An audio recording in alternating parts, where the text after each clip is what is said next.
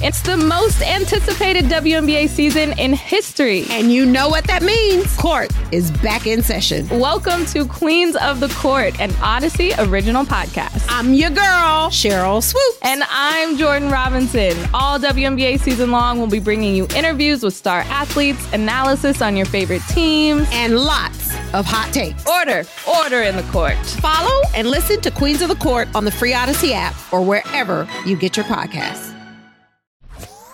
We've got our take cannons loaded and ready. Absolutely dominant on deep routes. Absolutely dominant on short routes. The boys are back, baby. Excellent separation against man coverage. This is Reception, the show. What is cracking, everybody? James Coe, Matt Harmon here with you, and you are listening to Reception, the show. Matt Harmon, my guy, how are we feeling today? James, I'm feeling awesome because the truck that I bought with the money from the good people, the good subscribers of receptionperception.com, and also maybe my other job as well, finally arrived today. So I'm feeling like a big badass right now. Yes, it's out in front of the house, and I'm feeling good, man. So I'm fired up for this show. I'm fired up about that.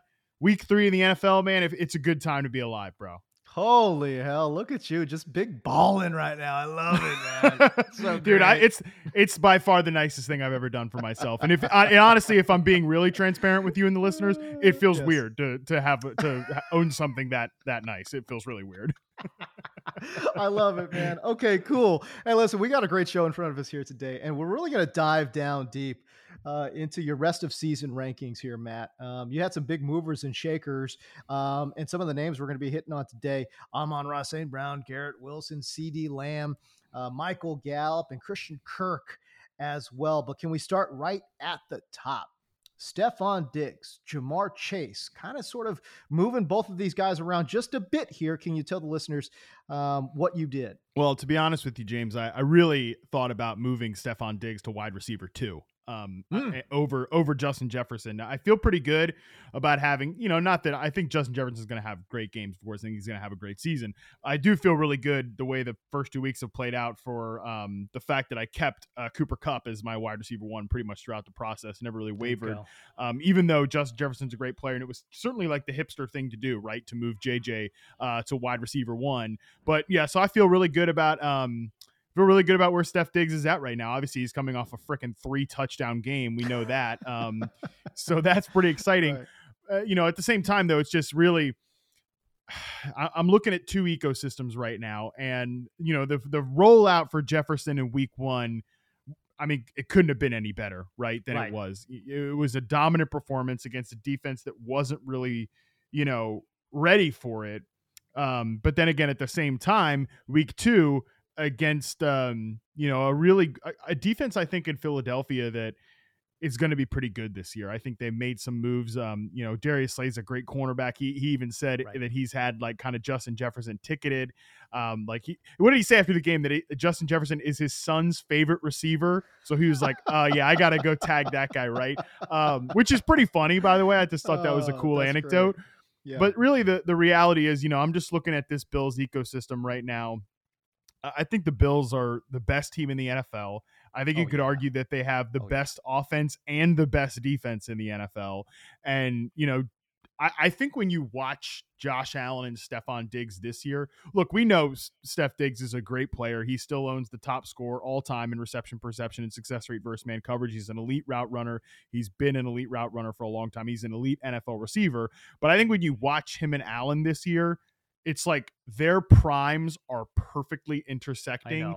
And now they're almost doing that like Aaron Rodgers, Devontae Adams stuff where they're just on the exact same page, because these guys have now worked together this is their third it's crazy. This is only their 3rd season together, but I think they've got that mind meld down at this point that really through the first 2 games, you've seen multiple times where they've gotten those like back shoulder plays, just gimme every single time.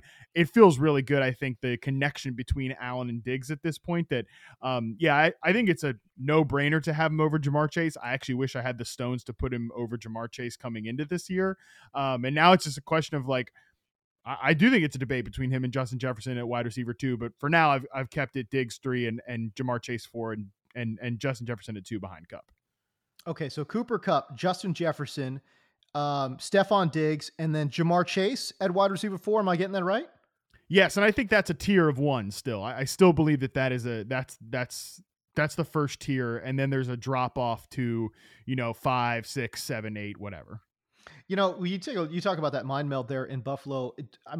Stephon Diggs is catching freaking everything right now. Mm-hmm. The guy has 23 targets, 20 receptions. That's good for an 86.9% catch rate, 270 yards, and obviously the touchdowns just, bountiful right now. 4 touchdowns here for Stephon Diggs. Meanwhile, Jamar Chase is your wide receiver 10 on the season through 2 weeks. 15 of 25 catching the football, 183 and 1 touchdown. Relatively low catch rate for him, just a 60% catch rate for Jamar Chase. You would imagine that efficiency does go up over time. I would imagine with Joe Burrow throwing him the football. It is interesting when you look at the Bengals right now, because part of the optimism, I think, for Chase and for Higgins and this entire passing game was twofold. Number one, we expected that they'd have their offensive line fixed. They have not fixed that offensive line. They did a lot of stuff to it, but they didn't quite get there. La'el Collins has been one of the most disappointing players in the entire NFL, I think, at this point at right tackle. Look, he went against his former team in week 2, went against Micah Parsons. Micah Parsons is a legitimate one-man wrecking crew. I think Micah Parsons is already the second best defensive player in the NFL behind Aaron Donald. He's that dominant right now. He can absolutely take over an entire game. So that was a tough matchup there, Bengals Cowboys in week 2, but that offensive line just hasn't looked like it's been fixed yet. So that's still a work in progress. And I think Burrow has looked a little rusty too. Again, 2 good defenses, 2 good pass rushes in Pittsburgh, and Dallas in week 2 there. But still, I think that group is still kind of coming together. And the second thing that I think you'd have imagined with the Bengals is that their passing game would have been more up tempo, getting the ball out quicker, stuff like that. And we haven't quite seen that come to fruition yet. So I think there are better days ahead for the Bengals, but I just feel really good about where Diggs and the Buffalo Bills are right now. And I'm not loving what we've seen so far out of the Bengals. Yeah, obviously the offensive line is a work in progress. They spent a lot of money in the offseason, dedicated like $70 million or $80 million in new money to the offensive line, which is pretty impressive. But I think I agree with you that better days are ahead. Listen, they saw Pittsburgh in week 1. They saw Dallas in week 2. And you can say whatever you want about Dallas offensively, defensively. Oh my gosh, these guys are cooking right now because of Micah Parsons, because of the other Diggs brother as well. But Pittsburgh week 1 is tough, dude. Like, you know what I mean? That was tough. So better days are ahead. They've got the Jets this week. They've got Miami coming up and then Baltimore. So look, there's going to be some, a little grab bag of matchups there. I'm not saying those are all soft matchups, but certainly when you start your season, Pittsburgh, Dallas, that is pretty tough. So I agree with you that better days are ahead. By the way, just getting back to the Philadelphia thing from a schematic standpoint. And again, I don't have the official numbers in front of me here, but they went zone heavy in Green Bay week 1, and JJ just absolutely dismantled them single-handedly, right? And then in week 2, boy, Philadelphia, I thought they ran a lot more man. And that's kind of sort of their identity anyways, I believe, from a defensive standpoint. But it should be noted that in the offseason, they added James Bradberry as their second corner, right? And Bradberry did not play well last year, but you could say that about a lot of Giants.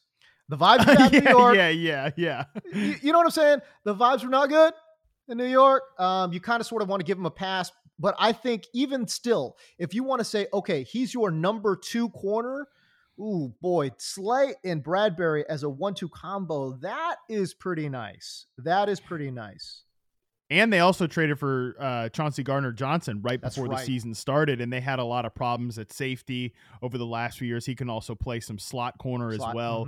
I'm just pulling up the numbers right now. The Eagles are, they've been a little less zone heavy, I think, than they were last year when they were extremely zone heavy, but still, like, they're about right in the middle of the league in terms of man coverage rate right now. But really what I think they did extremely well against the Vikings was they squatted on short and intermediate routes, and they I do think it's worth having a conversation about with the Vikings, like how good are the guys around Justin Jefferson right now? Right. Like they could dedicate and squat on Justin Jefferson, like short to intermediate routes. And they're just reading Kirk's eyes, man. And that was just an all-time bad primetime Kirk Cousins game. Like classic primetime Kirk. He's so bad in primetime. It is incredible. Like what happens in primetime? It's past his bedtime. It's past his bedtime. I guess it is, man. I don't know what the deal is. And it was so weird too. It's like between the 20s, so good. And then once they got in red zone, you're like, just absolutely fell apart. Kirk Cousins. They need a second answer, I think, at wide receiver. I think Adam Thielen has clearly lost a step. Well, I'll tell you, Irv Smith looked a little interesting there. Although we're getting a little off topic here with Minnesota. So let's move on. All right, CeeDee Lamb. You've got him, just outside the top 10, man. A decent bounce back there in week number 2. Again, and we were saying, hey, listen, better days are ahead, man. Like week 1, he saw Tampa Bay. Tampa Bay's defense is absolutely disgusting. It's so nasty. Okay, week 2, he saw Cincinnati. Slightly softer matchup, 7 catches on 11 targets for 75 yards. You've got him just outside the top 10. Yeah, so far CeeDee Lamb has gone from wide receiver 5 in the redraft rankings, which I mean, I'm still like waking up in the middle of the night in cold sweats being like, why did you rank CeeDee Lamb above Devontae Adams going into this year? But still, whatever. It was an aggressive ranking, probably not going to work out, but also didn't see Dak getting hurt. So I initially had knocked him down to like wide receiver 16, 17 even maybe, I think, in a previous edition. Now I've got him back up to wide receiver 11, like you said, just outside the top 10. I think that's probably where he settles right now. And if you're listening to this and any of your league mates are still freaking out about Cooper Rush, like, go trade for CeeDee Lamb right now, because I do think better days are ahead for CeeDee Lamb. I mean, honestly, he's got 22 targets in the first 2 games. Like he's seen 11 in both games. That's great. Right.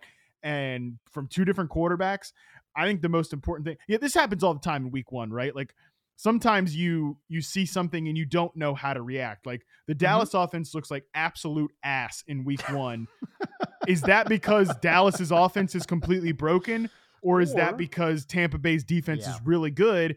And then in week 2, you see Tampa Bay put Jameis Winston, who they have familiarity with, but they put Jameis Winston and the boys in the blender. Like, all day, just kicking ass, right? Yep. So I think the lesson there is the Bucs defense is just really good, really good. Probably going to be a top 5 unit this year. They've got playmakers at all 3 levels. So that's kind of my takeaway from being really freaked out about Dallas's offense in week 1 and CeeDee Lamb's like outlier performance, 2 catches on 11 targets. Give me a break. And I think number 1, got to show Cooper Rush a little respect. That guy has at this point, my brother-in-law is a big Cowboys fan, and he just texted me a graphic that says Dak Prescott 36 losses, Cooper Rush 0 losses. Might be time to have a discussion about it. But like, Jesus, Travis, have some self-respect. But Cooper Rush has been pretty good since he's got when he gets in there. He won that game against the Vikings, and he was pretty good on Sunday. I mean, we talked about this ourselves, like, and I was trying to calm everybody down. I'm like, hey, listen, CeeDee Lamb's too good of a player. Like, I'm not saying he's going to be a top 10 guy, but, I think somewhere in the top 20, I think makes a lot of sense. To be honest with you, I kind of feel like wide receiver, like 17, 18 makes a little bit more sense. I feel like your initial reaction to dropping him from 5 to 17 is probably that feels about right to me. I love what Cooper Rush. I don't love it, but I mean, listen, like I said, Cooper Rush is not. We'll live with it. We'll take it. Yeah. I'm just saying he's not the worst. Right. It's not like he went full Mason Rudolph on us. Right. So look, he's not the worst backup. But as we know with backup quarterbacks, the more tape you get on these guys, the less effective they are. So they didn't have a lot of tape on him in week number 2. The Bengals did not. So I would imagine his effectiveness will go down as the weeks progress. But again, if the matchups are fine, and you could game tape this guy all day long if you want, but if you don't have the personnel to execute, still not going to stop everybody, right? So I think wide receiver 15-ish to me, I think sounds about right. Especially looking at your rankings too, because again, you're talking about in this group, you've got, Amon-Ra St. Brown ahead of him. T. Higgins is in this group. Deebo Samuel is in this group. Keenan Allen, Mike Williams, Terry McLaurin. I feel like CeeDee Lamb's kind of in like that Terry McLaurin-ish area if we're talking about your ranks. I'd still rather have him than T. Higgins and Deebo Samuel, and both Chargers guys. But but that's the point of the tier, right? In this tier is like I could see any of these guys, 100%. Outscoring CeeDee Lamb, right? I think another big X factor for Dallas and for CeeDee Lamb and the trickle down effect is that Michael Gallup sounds like he's close to getting back, which is pretty crazy, aggressive timeline, but it does sound like he might take some reps in this Week 3 game. And I think we forget how good Michael Gallup is when he's healthy, dude. This guy's an awesome player. He is talk about like the guy that runs the difficult routes and just the thing people don't want to talk about when like Amari Cooper and Michael Gallup both had 1,000 yards is that Michael Gallup was running the harder routes, playing the harder receiver position. And, Amari Cooper just getting those cookie cutter little flanker targets. But that's my own agenda there. Michael Gallup's a good player, man. So when he's back out there and we don't have to deal, they cut our guy Dennis Houston. I know which our guy, Week 1 like big time player Dennis Houston. They finally cut this creative character, and now Michael Gallup's out there. Hey, Noah Brown even was making some plays for this team in Week 2. Sure. So maybe all hope is not lost in the Dallas passing game. Well, to me, I feel like if Noah Brown can actually play inside a little bit, and they've kind of sort of mixed him around, like and again, if they want to mix and match those trio of receivers, that's not the worst group that you're looking at here when you're talking about CeeDee Lamb, Michael Gallup, and Noah Brown. Noah Brown does not need to be a world beater, guys. He just needs to be a league average wide receiver 3 in this league. And if that's the case, it will help unlock this offense a bit. It will help unlock CeeDee Lamb to in terms of getting open. And Michael Gallup's going to help there as well. All right, where did you put Michael Gallup? Where did you have him before, and where do you have him now? God, Noah Brown has been in the league forever. It's like 2017. Crazy. I bumped Michael Gallup up. I had him in like wide receiver tier 9. I ended up putting him in tier 7, around wide receiver 54. And I think he could rise from there. 54 is Julio Jones, Treylon Burks, Tyler Boyd, DeAndre Hopkins, but obviously that's a weird one. He's in like Sterling Shepard, Nico Collins range. Is Michael Gallup right now. He's there with Robert Woods. I dropped down to this tier. I think Robert Woods is a guy, like if you need to make a drop, you can drop Robert Woods. Like it ain't happening. Yeah, it ain't happening in Tennessee. Like I don't want any part of the Titans offense right now. They look terrible. Here's a crazy stat from my buddy Andy Behrens in his Stat Pack article. Right now, oh shit, let me pull it up actually so I don't mess it up. Well, okay. While you're talking about that, I will again, you talked about how you were high-ish on Nico Collins. Came through in week number 2. Interesting stat line there. So 9 targets, which is a ton. And then 4 receptions for 58 yards. There was a little bit of hope there. I know you were a little bit higher on him than some folks. I mean, listen, I like Nico Collins, but I was like, I don't want anything to do with this Houston Texans offense. But again, he was not the worst, and he did show in a very tough matchup, by the way, against Denver, that there is something to get excited about. Yeah, that Derrick Henry stat, by the way, Andy wrote that Derrick Henry has gained 101 yards after contact so far in his 34 carries, according to Pro Football Focus, which is a notable figure because he's only rushed for 107 yards. So, wow.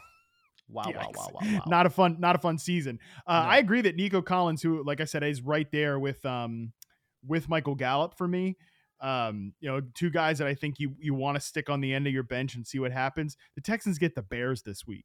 Right? Like the Bears defense is brutal. That I think at this point, we know they get the Chargers after that's a tougher matchup, but then get the Jaguars the week following. So, Jags defense, I think is still a little hit or miss.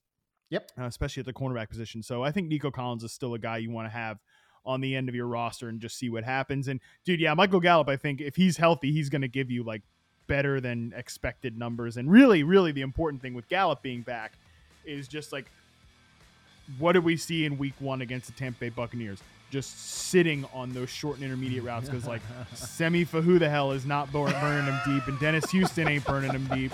So like Michael Gallup, though, he can get deep, he can burn. So he's an important guy to get back. But certainly if he's out there on any waiver wires, and I bet he is, you should probably add him and stick him in the end of your bench.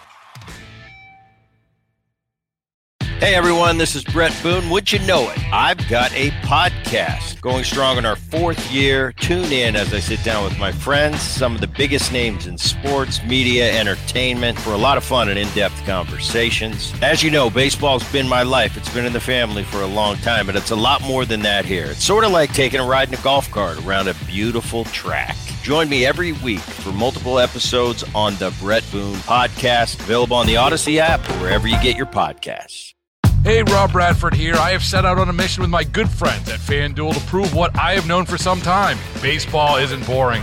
Now I have a daily podcast to prove it with some of the most notable people in the baseball world, screaming baseball isn't boring from the mountaintops, or at least agreeing to come on our show. Players, managers, GMs, and yes, even the commissioner of baseball, Rob Manfred. It has been a constant wave of baseball's most powerful voices. So join the revolution. Subscribe and soak in Baseball Isn't Boring. Listen on your Odyssey app or wherever you get your podcasts. You'll be glad you did.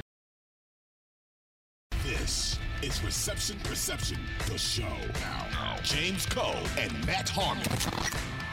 You've got Amon-Ra St. Brown at, well, right now he is, in fantasy anyways, he's the wide receiver 10. Where is he? Oh, excuse me. I think you have him ranked. I have him at wide receiver 10. I believe he's higher than that currently. Yes, he is the wide receiver 4 in fantasy right now with 180 yards and 3 touchdowns. Talk to me about how high he moved up and the thought process there. Yeah, I had him initially at the top of my 5th tier of receivers, and I've moved him now to the top of the 3rd tier. Actually, no, I think I had him at the bottom of tier 4. Now he's at the top of tier 3, and I did have him. He was featured in the article. Shout out to me, was featured in the article. 10 receivers that reception perception is higher than consensus on. I think he's actually the cover guy on that post on the website. So for sure. I mean, look, dude, I love Amon-Ra St. Brown. I've been on record about this. I mean, dude, you and I actually had a video right after the draft. This is not revisionist history. You and I had a video right after the draft. You can find it on our YouTube page that the Packers effed up taking Amari Rodgers over Amon-Ra St. Brown. Like, clearly. So by the way, have you seen the video of, I think it was just going around today. So you might have missed it, 'cause I know you're big TV guy on Wednesdays. Yeah. Big famous stuff, James Koh. Yes, I do some. Yeah, okay, all right. But calm down, all right. I do some TV stuff on Wednesdays. All right, just relax. But did you see the video of him in like a press conference today talking about? Oh yeah, I was looking on the other sideline for that Commanders receiver, De'Ami Brown, that they took ahead of me, but I didn't see him playing much in the game. Wow, throwing some shade. I love it. Dude, he is that. And like on Hard Knocks too, he like could list he could every go by name person. All the guys that That's got nuts. taken ahead of him. Yeah, he's oh my gosh. So he's pretty competitive fella. But anyways, I love it. Yeah, I mean he is. I just think he's he is this year's Cooper Kupp. He is this guy, like he's gonna have that type of season. We could look back in a couple of weeks and think that wide receiver 10 is too low for him. I mean, the guys I have him at the top of tier 3. Oh no, actually, I have him right behind Michael Pittman. That's it. I think that's an interesting debate. Like, would you rather have Mike Pittman or would you rather have Amon-Ra St. Brown the rest of this year? Two USC guys, by the way. I know, isn't that weird? And I think they played together as well. They did. I would rather have Pittman because of his versatility inside outside. And again, this just goes back to when you look at the profile of top 10 fantasy wide receivers, generally these guys do play the X. Not saying that you can't get there. Obviously we saw Cooper Kupp win the Triple Crown in receiving last year. So obviously you can do that. But if we're just playing the overall, trends and kind of looking at what, the profile is of these dominant guys in the top 10, it's generally guys that can play outside as well. I don't know. I guess, a big question, a big factor in that, Matt, is how cooked do you think Matt Ryan is, or do you think that was just a week 2 blip? Great question. And I want to revisit that X receiver versus slot receiver, like top 10 point here in a little bit, but just on the Matt Ryan thing, I'm a little freaked out about Matt Ryan to be honest with you. Yeah, dude. But it's not necessarily a Matt Ryan thing. The one thing I am really concerned about is the one thing I'm really concerned about is the ecosystem in Indianapolis being a lot worse than I thought. And by the way, I don't want to totally freak out about the Colts. I know they lost to the damn Jaguars. Right. This is actually pretty crazy, James. The Jaguars are 6-30 over their last 36 games. 4 of those victories have come against the Colts in the 2019 season finale, the 2020 season opener, the 2021 season finale, and week 2 this year. Like they've won insane. 6 games in their last 36, and 4 of them have been against the Colts, which, by the way, probably not good for like the Jaguars to have your number. But it's just, you look at the receiver core that Matt Ryan was playing with, like without Michael Pittman and Alec Pierce too, who we like Alec Pierce. Yeah, it's total dust. Like Paris Campbell, enough already with Paris Campbell. Yeah, like I know the biggest thing is he can't stay healthy, but like he is also not that good of a player. Ashton Doolin, like Michael scratch your back or whatever, like not great, right? The biggest problem though is that the offensive line doesn't look like close to the same unit. And we've seen this happen to teams before. Like Dallas's offensive line was much, discussed and had all those accolades for years.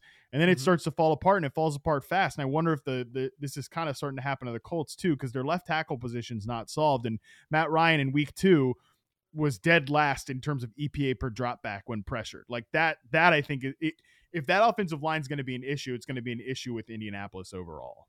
Yeah, no doubt about it. I mean, you think about what they did this offseason. Obviously, they trade away Carson Wentz. They go get Matt Ryan.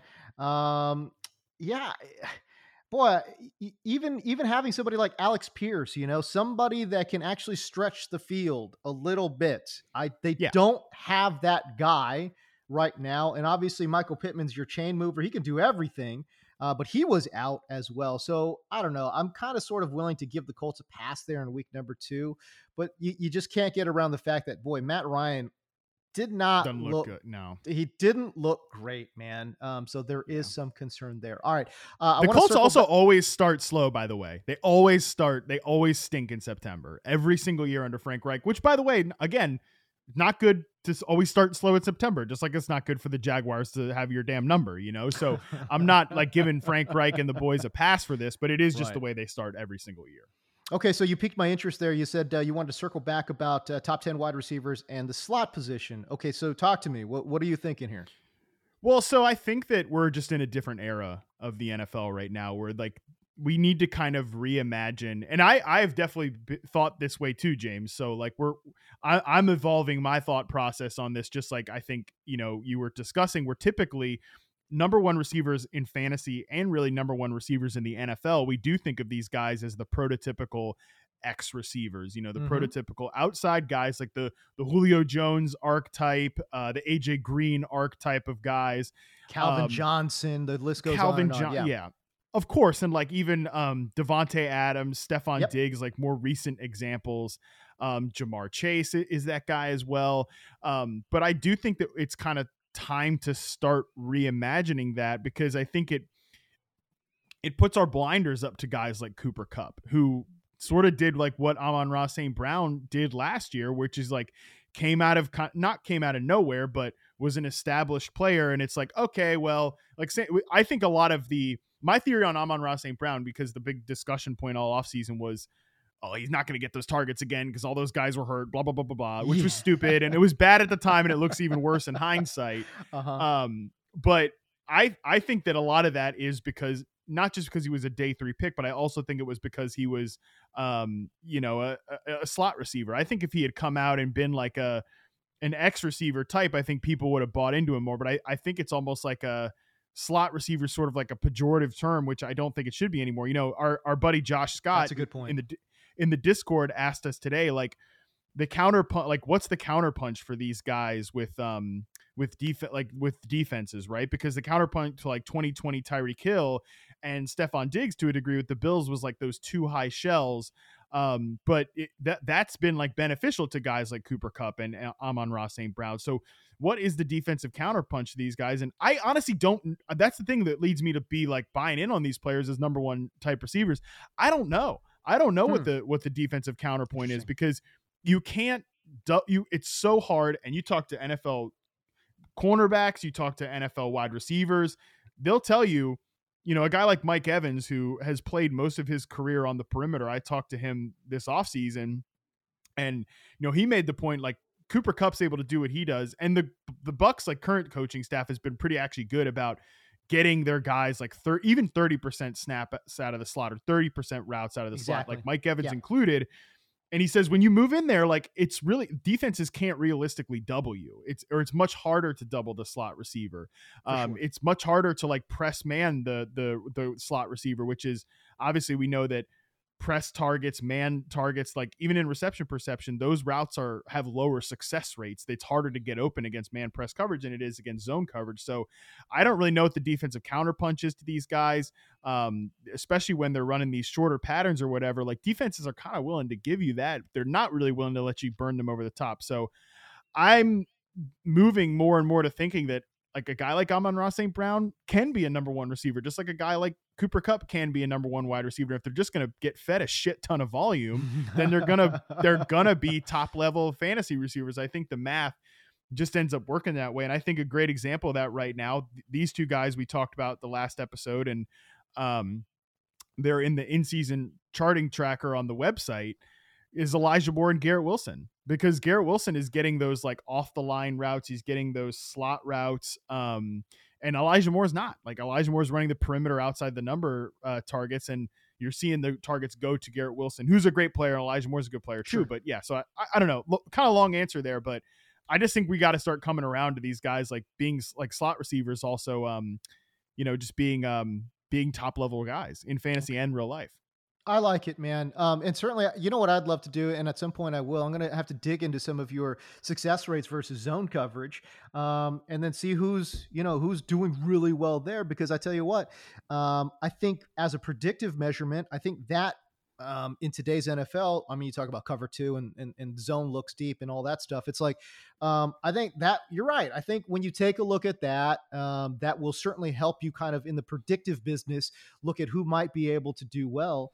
And certainly, look, working with certain quarterbacks is certainly going to help you. You know what I mean? Jared Goff can do a lot of different things, but I think he has kind of sort of been conditioned towards looking into the slots. And then again, what do they have at quarterback? Joe Flacco in New York. It's like, all right, well, at this point in his career, he's not a deep ball thrower. He was at one point. He threw a beautiful deep ball at some point in his career. I don't know if that's his game now, right? So I don't know. I think matching those two things together probably makes a lot of sense. 2 points here.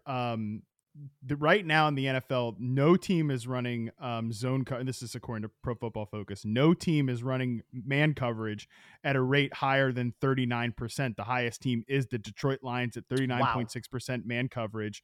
And 18 teams right now are running zone coverage 70+%. And I like some of these numbers. It's, there are certain schemes where like you can be manned up on the outside if you're the outside receiver, but you're going to see more zone from like linebackers and safeties if you're in the slot. So I think this is like an approximation, but that's just one point to make there. And then you mentioned like digging into the zone success rate numbers. Would you like me to tell you who the top 7 players in success rate versus zone coverage were last year? Hit me. Cooper Kupp, Deontay Johnson, Devontae Adams, Stephon Diggs, Deebo Samuel, Justin Jefferson, Tyreek Hill. Hey, pretty good players, guys who put up a ton of numbers. That'll work. And some other guys that were just behind them, Isaiah McKenzie, LOL. But let's ignore that for a second. Michael Pittman, Rashad Bateman, Devontae Smith. Like, those are guys we all really like to be breakout receivers. So, that's just a note there. Okay, so there you go. And I've said this before. I wrote an article on the website as well, just talking about, when you look at success rate versus man and press, that's actually a very good predict. It's a shortcut in a lot of ways, because if you can beat man, that means you're successful in a lot of different areas. Yes. You know what I mean? So, and I think that is also true now. when we start talking about zone coverage as well. But you're right. I'd love to just kind of hyper focus in on that. And at some point, I'll get the pen out and start doing some writing there too. So there you go.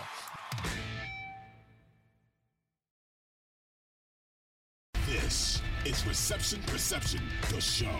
Now, James Koh and Matt Harmon. Hey, you mentioned it just a little bit, Matt. Garrett Wilson is a big mover for you. Wide receiver 12 we're looking at. We're talking about a guy that had 9 points in week 1 and then exploded for 30 in week number 2, sitting there with 154 yards and 2 touchdowns. Why the big move? I'm assuming you're thinking that this success that he saw in week number 2 is pretty sustainable. Yeah, I bumped him to wide receiver 38. You know, I got a cop to a bad take on this podcast. If somebody reminded me of this, shout out to you guys for listening to the show. Reminded me that when we did our rookie rankings, I had ranked him. I think I might've said this on the last podcast that, like, based on opportunity, I was really low on Garrett Wilson for his rookie season. Like I thought they were going to play goofballs like Braxton Berrios ahead of him, but they're running Garrett Wilson out as like the slot receiver. So I bumped him all the way up to wide receiver 38, which is in the same tier. Like that tier 5, dude, is actually 37 for Garrett Wilson. And, you know, my 5th tier of receivers is like guys you really want, all the way from like Gabe Davis to Ayuk to Chris Godwin, Jerry Jeudy, Michael Thomas. Like, wow, I think he's going to be kind of in this group of dudes more towards the back half of it. Right. But the thing with Garrett Wilson, DK Metcalf in that tier too. Correct. Yeah. So I think the thing with Garrett Wilson is, I love the layup looks that he's getting. I love that role that they have him in his reception perception sample, which again should be on the site by the time this podcast is up. No, it will definitely be on the site by the time this podcast is up. Let's go. 66.3% of his snaps are off the line of scrimmage. That helps a lot to get you in motion. That helps you a lot to get favorable matchups. And he's been about a 45% slot player through 2 weeks. So love to see that. Talked about his after the catch skills, talked about his separation skills on the last podcast. I mean, he's just a freaking stud, dude. So, and the usage that he's been getting, he's tied right now for the NFL lead in end zone targets with Devontae Adams, Justin Jefferson, and Jamar Chase. Like, hey, those are good players, right? So I still have Elijah Moore a few spots ahead of him. I'm holding out there, but talk to me in 2 weeks. I could flip those guys. Cause I think both are great players. I think that Wilson's probably a better player. And I think that the usage they've been giving him is just more like, again, it's just what we just talked about. Are you going to have like layup slot routes? But also be a freak show of an athlete and be able to burn guys vertically from the slot? Or are you going to be that outside X receiver that's going to get the more difficult targets, get the more difficult looks all against the line of scrimmage or on the line of scrimmage and around the boundary? I think that's the role Elijah Moore is playing right now. I think that's not and Garrett Wilson's got the easier role. So that's why I want to be aggressive on Wilson. It's interesting, you know, and again, if we're doing mea culpas, hey, listen, I having watched him at Ohio State, thought he had a little bit of a ways to go in terms of being an impact player. I thought he was a good all around wide receiver. But I didn't see a lot of, what am I trying to say? I didn't see a lot of special traits. I'm wrong. Bottom line is flat out wrong. Yeah, he looks great. And he looks awesome, you know? So again, if we're doing mea culpas, that's mine. Okay. Cause like coming out, I thought, okay, hey, listen, he's going to be a solid wide receiver, but they already have a special wide receiver in Elijah Moore there in New York. Where does he fit in? The answer is he fits in quite nicely. You know what I'm saying? Honestly. Yeah, exactly. So he's been doing extremely well. So he's another player that is interesting, man. These rookies, Matt, dude, like rookies look great. It's crazy, man. Like you're not supposed to be this good coming straight away. Like what is going on? Well, I think some of it is the coaches are easier about, they're better about getting guys in favorable situations. What we just talked about with the Garrett Wilson, the way they're lining him up, you know, that's pretty cool to see. Then you've also just got guys like Drake London, who I bumped Drake London up so high. I bumped him to wide receiver 23. Wow. Let's go. Jeez, man. Yeah. I think that's conservative. I had somebody actually leave a comment on the rest of the season rankings page on the site and be like, wow, after listening to you on the last podcast, I would have thought he'd been like higher than that. So I don't know. I can be a little conservative with these rest of season rankings sometimes, but I definitely think Drake London is like you gotta be starting Drake London every single week going forward. He looks incredible. I think the guy by the way, the next one's definitely going to be Chris Olave. I think right now, Chris Olave leads the NFL in air yards. Yep. I know Jameis Winston has a bad back, and ain't nobody used to have a bad back. So that is a little concerning, but at the same time, he's just opportunity's great. And I think he's a great player. So he could be the next guy that rises up the rest of the season ranks from a rookie wide receiver perspective. But I did keep him in my 6th tier for now at wide receiver 43. But really, really high on Olave as well. He could be next. Jahan Dotson's balling too, man. Dotson's I know. He's looking great too. We talked about him recently on the show too. His catch radius right now is just absolutely insanity. Like watching him just kind of twist and turn and like adjust to the ball. It's just, I mean, get out of here with this. I mean, and he's like your size, bro, which is incredible. That's what I'm saying. Like, come on, you're not supposed to be like this. An undersized wide receiver, like with an insano catch radius. Like, what? What is going on? Man, it's crazy. Yeah, Dotson is a player that I completely counted out. Because I'm like, listen, he's too small, dude. Like, come on. It's like you are definitely sizist.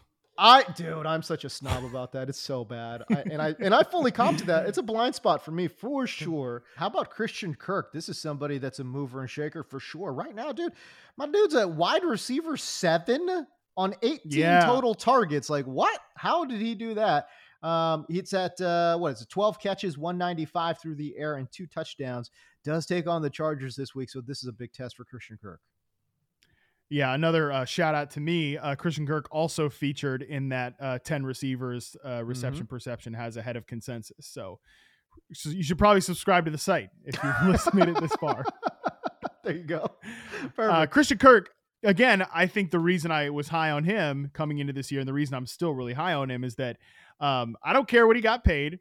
Like, that ain't my money. It ain't your money. Who gives a damn what the Jaguars paid Christian Kirk? But it did show intent.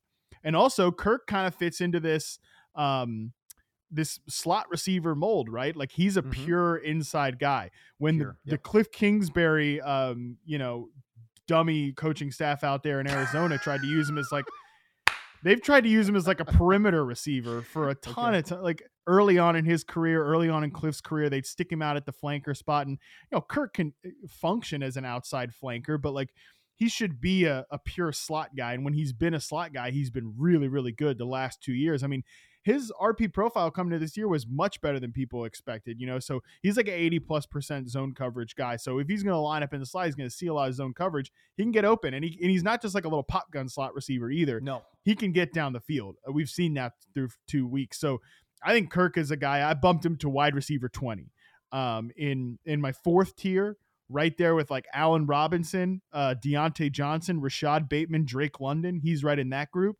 I really like Christian Kirk. If he's a guy that I wouldn't be trying to sell high in Christian Kirk. I think his production the first 2 weeks is legit. I'll also say this. Trevor Lawrence has certainly taken a step forward here in year number 2, and he's got eyes. He has eyes for Christian Kirk. You know what I mean? So that's not bad. And I like what you did with Christian Kirk in terms of putting him at wide receiver 20. For me, just in terms of anticipated volume moving forward, it's really hard not to see Christian Kirk finishing as a top 25 wide receiver. 100%. I mean, look, who else are going to, I don't like the who else are they going to throw the ball argument all the time because, it can lead you to drafting guys like Darnell Mooney. Bad idea. Right. Exactly. Yeah. But Christian Kirk is a legit baller. Number one. So he's going to earn those targets, but like they don't have, like, their perimeter receivers are still Marvin Jones and Zay Jones. Yeah, like it's not as if the Jones boys. It's not as if someone is suddenly going to come up and start eating into that volume for Zay Jones. For Christian Kirk, like Zay Jones will play his role. Marvin Jones, I guess will play his role. And then they have Evan Ingram playing tight end. So I think that this is legit at this point for Christian Kirk. Even like Travis Etienne, all those rumors about him like being a receiver. Yeah, that's not happening. It's Christian. It's the Christian Kirk show in Jacksonville. Again, I go back to this whole Trevor Lawrence thing because again, first of all, my colleague on DirecTV, John Hansen, the guru, one of the sharpest minds of fantasy football. He's so out on Trevor Lawrence. I'm like, man, it's so early to be out on Trevor Lawrence. He is like, hey, listen, he watches a lot of game film, and he's like, from a game film perspective, it's like, you know, he thinks he's got too long of a release, and it's like it's not going to work, and this, that, and this other thing. And I'm like, man, I think Trevor Lawrence has really taken a nice step forward. And to be honest with you, I think the Jaguars have one of the worst receiving corps in the NFL. Yes, I agree. And Trevor Lawrence, I believe, has elevated the play of a lot of these guys. And look, Evan Ingram was in the freaking trash pile, dude. Like, he's actually relevant right now, which is, we're talking about Evan Ingram. We're talking about he's relevant. Like, what is going on? You know what I mean? Zay Catching Jones, like 70+% of his balls too, which we know that was a problem. That's what I'm saying. Like, Trevor Lawrence, I think, has taken a real big step forward. And again, I'm really just looking forward to his development, man. Like, I really think that, and plus he's getting functional coaching now. By the way, defense is getting functional coaching too, you know? And so, like, the defense really is not the worst in the NFL. So there you go. So one thing, just to agree with you on Trevor Lawrence, I think there's a difference between, like, Trevor Lawrence might not hit the ceiling that, because remember, he was discussed as like the best quarterback prospect since Andrew Luck. Mm-hmm. Maybe he's showing more flaws, because I agree with Hanson that when you watch his rookie tape, Trevor Lawrence, there were certainly some like bad habits there, but I do think you have to like Trevor Lawrence, I think, is basically, this is his rookie year. Like, he's never had NFL level coaching before. This is the first year he has NFL level coaching. You know, Urban Meyer last year out there just like running a clown show in Jacksonville. Give me a freaking break. Shout out to my buddy Dalton Del Don from Yahoo for Urban Meyer. But that is so great. Like, that's such a great nickname. Yeah, I mean, so I think like this is the first year we can really judge Trevor Lawrence. And also from the supporting cast, like, you say they have one of the worst receiving corps in the NFL. I agree with you, but it was so much worse last year. Last year, his top 3 targeted players were Marvin Jones, who's currently 4th on the team in targets, and I think is pretty much dust at this point. Sorry to your Cal Bears. Hey, and then it was a decent career. Oh, he's a great career. Yeah. Then he's had, number 2 was Laviska Shenault, who's currently on the frickin' Panthers, and Laquan Treadwell, who's also not on the roster. So that's what we were dealing with. So bad. Is Laviska on is he even active for the Panthers? He is on, oh my God, James. Not only is he on the active roster, Matt Rule is talking this week about, I think we need to, like, Laviska Shenault should play more. That'll help us. And I'm like, hey, 2 things, buddy. 1, no, it won't. 2, that's your call, Matt Rule. I know. Who is he talking about? What are you talking about? Like, I love that is my favorite thing that coaches do. Like, God. they you know, Jesus Christ. Is there any human being on planet Earth that is even like is optimistic about Matt Rule anymore? And I'm including Matt Rule in that, because there's no way he can be that optimistic at this point. Oh, it's so crazy too, because like, remember that first year that he came out, everyone was mad high on Matt Rule, and then like, man, that came crashing down real even quick. before that. Even before that, like, he was hyped up, you know, incessantly coming into the NFL, right? Or even before he took a job, like when he had that interview with the Jets where he demanded to make his own coaching staff, and then, you know, they were like, no, we don't want you to do that, and he got out of there. Yeah. Like he didn't take it. That's how in demand Matt Rule was. He was holding teams hostage that were trying to get him there. And now it's just such a disaster at this point. I'm looking for the stat as we're talking about Matt Rule, because it's just absolutely insane. I'm hoping I can find it. I'll just keep filibustering until I do. But yeah, it's insane in Carolina. How do you to filibuster?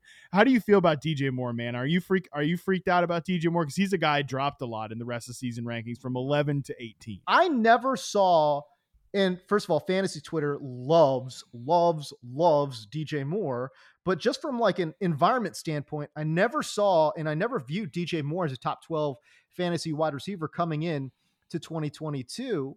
And a lot of that had to do with quarterback play, a little bit of coaching. And then again, he's a good player. I wouldn't say he's a dominant player, right? So we talk about targets being earned, and targets, like, demanding those targets. I think he's a good player.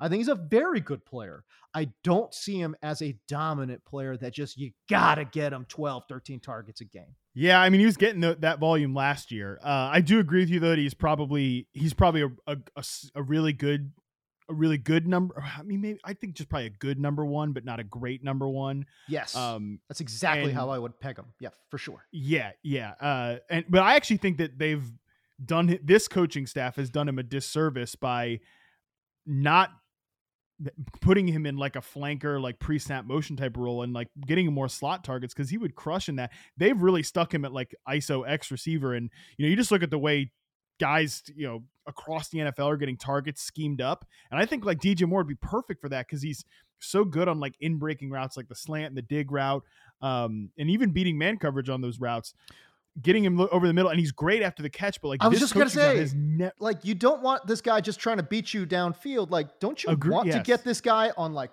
deep crossers, just like moving him horizontally across the field, like have him in motion, like do some things to get this guy into open space. Because I'll tell you what, man, I don't care what anybody says, like in the open field, DJ Moore is just straight up dangerous. He could play in a Deebo Samuel type of role. Like, for sure. Nobody's going to Deebo's like one of the best edge rushers in the, like, getting to the edge, get outside zone runners in the entire NFL. So maybe DJ Moore wouldn't be like that. But I mean, in his rookie year, that Ron Rivera and young Turner, and old Turner too. They were okay, there you go. Scott Turner. There are dozens of us, James. There are dozens of us. Yes. They did a pretty good job, like using DJ Moore creatively. But so the problem here is this Panthers coaching staff might not be that sharp, because I found the stat I was looking for. Matt Rule is 1-24 when teams score more than 17 points against him.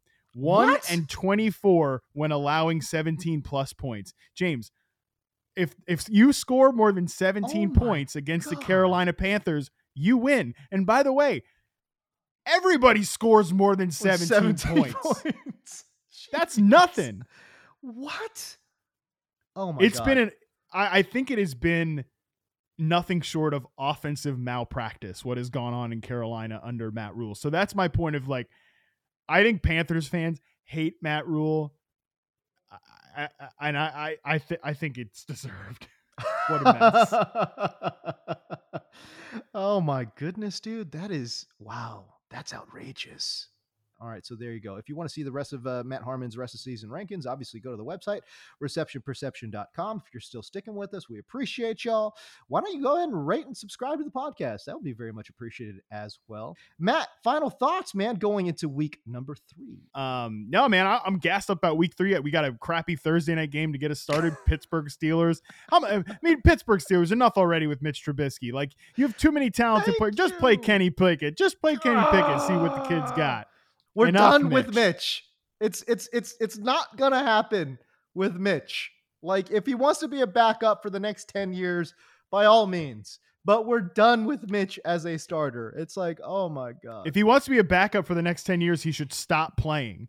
Like, he should have like been Josh Allen's backup, Yes. And then like gone and taken another backup job. But 100%. The fact that we're seeing more tape, this is how it works with backup quarterbacks. Like you said, the more tape you see on them, the worse it gets. Yeah. Like the longer these guys play, like even like when Chase Daniel had to get on the field when Justin Herbert was hurt on Thursday night, you could see it. Like Chase Daniel's like, nope, get me out of here. You don't want to see me playing. You want to see me on the sideline cashing checks, baby. That's great. All right, so there you go. All right, that's our show. For Matt Harmon, I'm James Coe. We'll see you.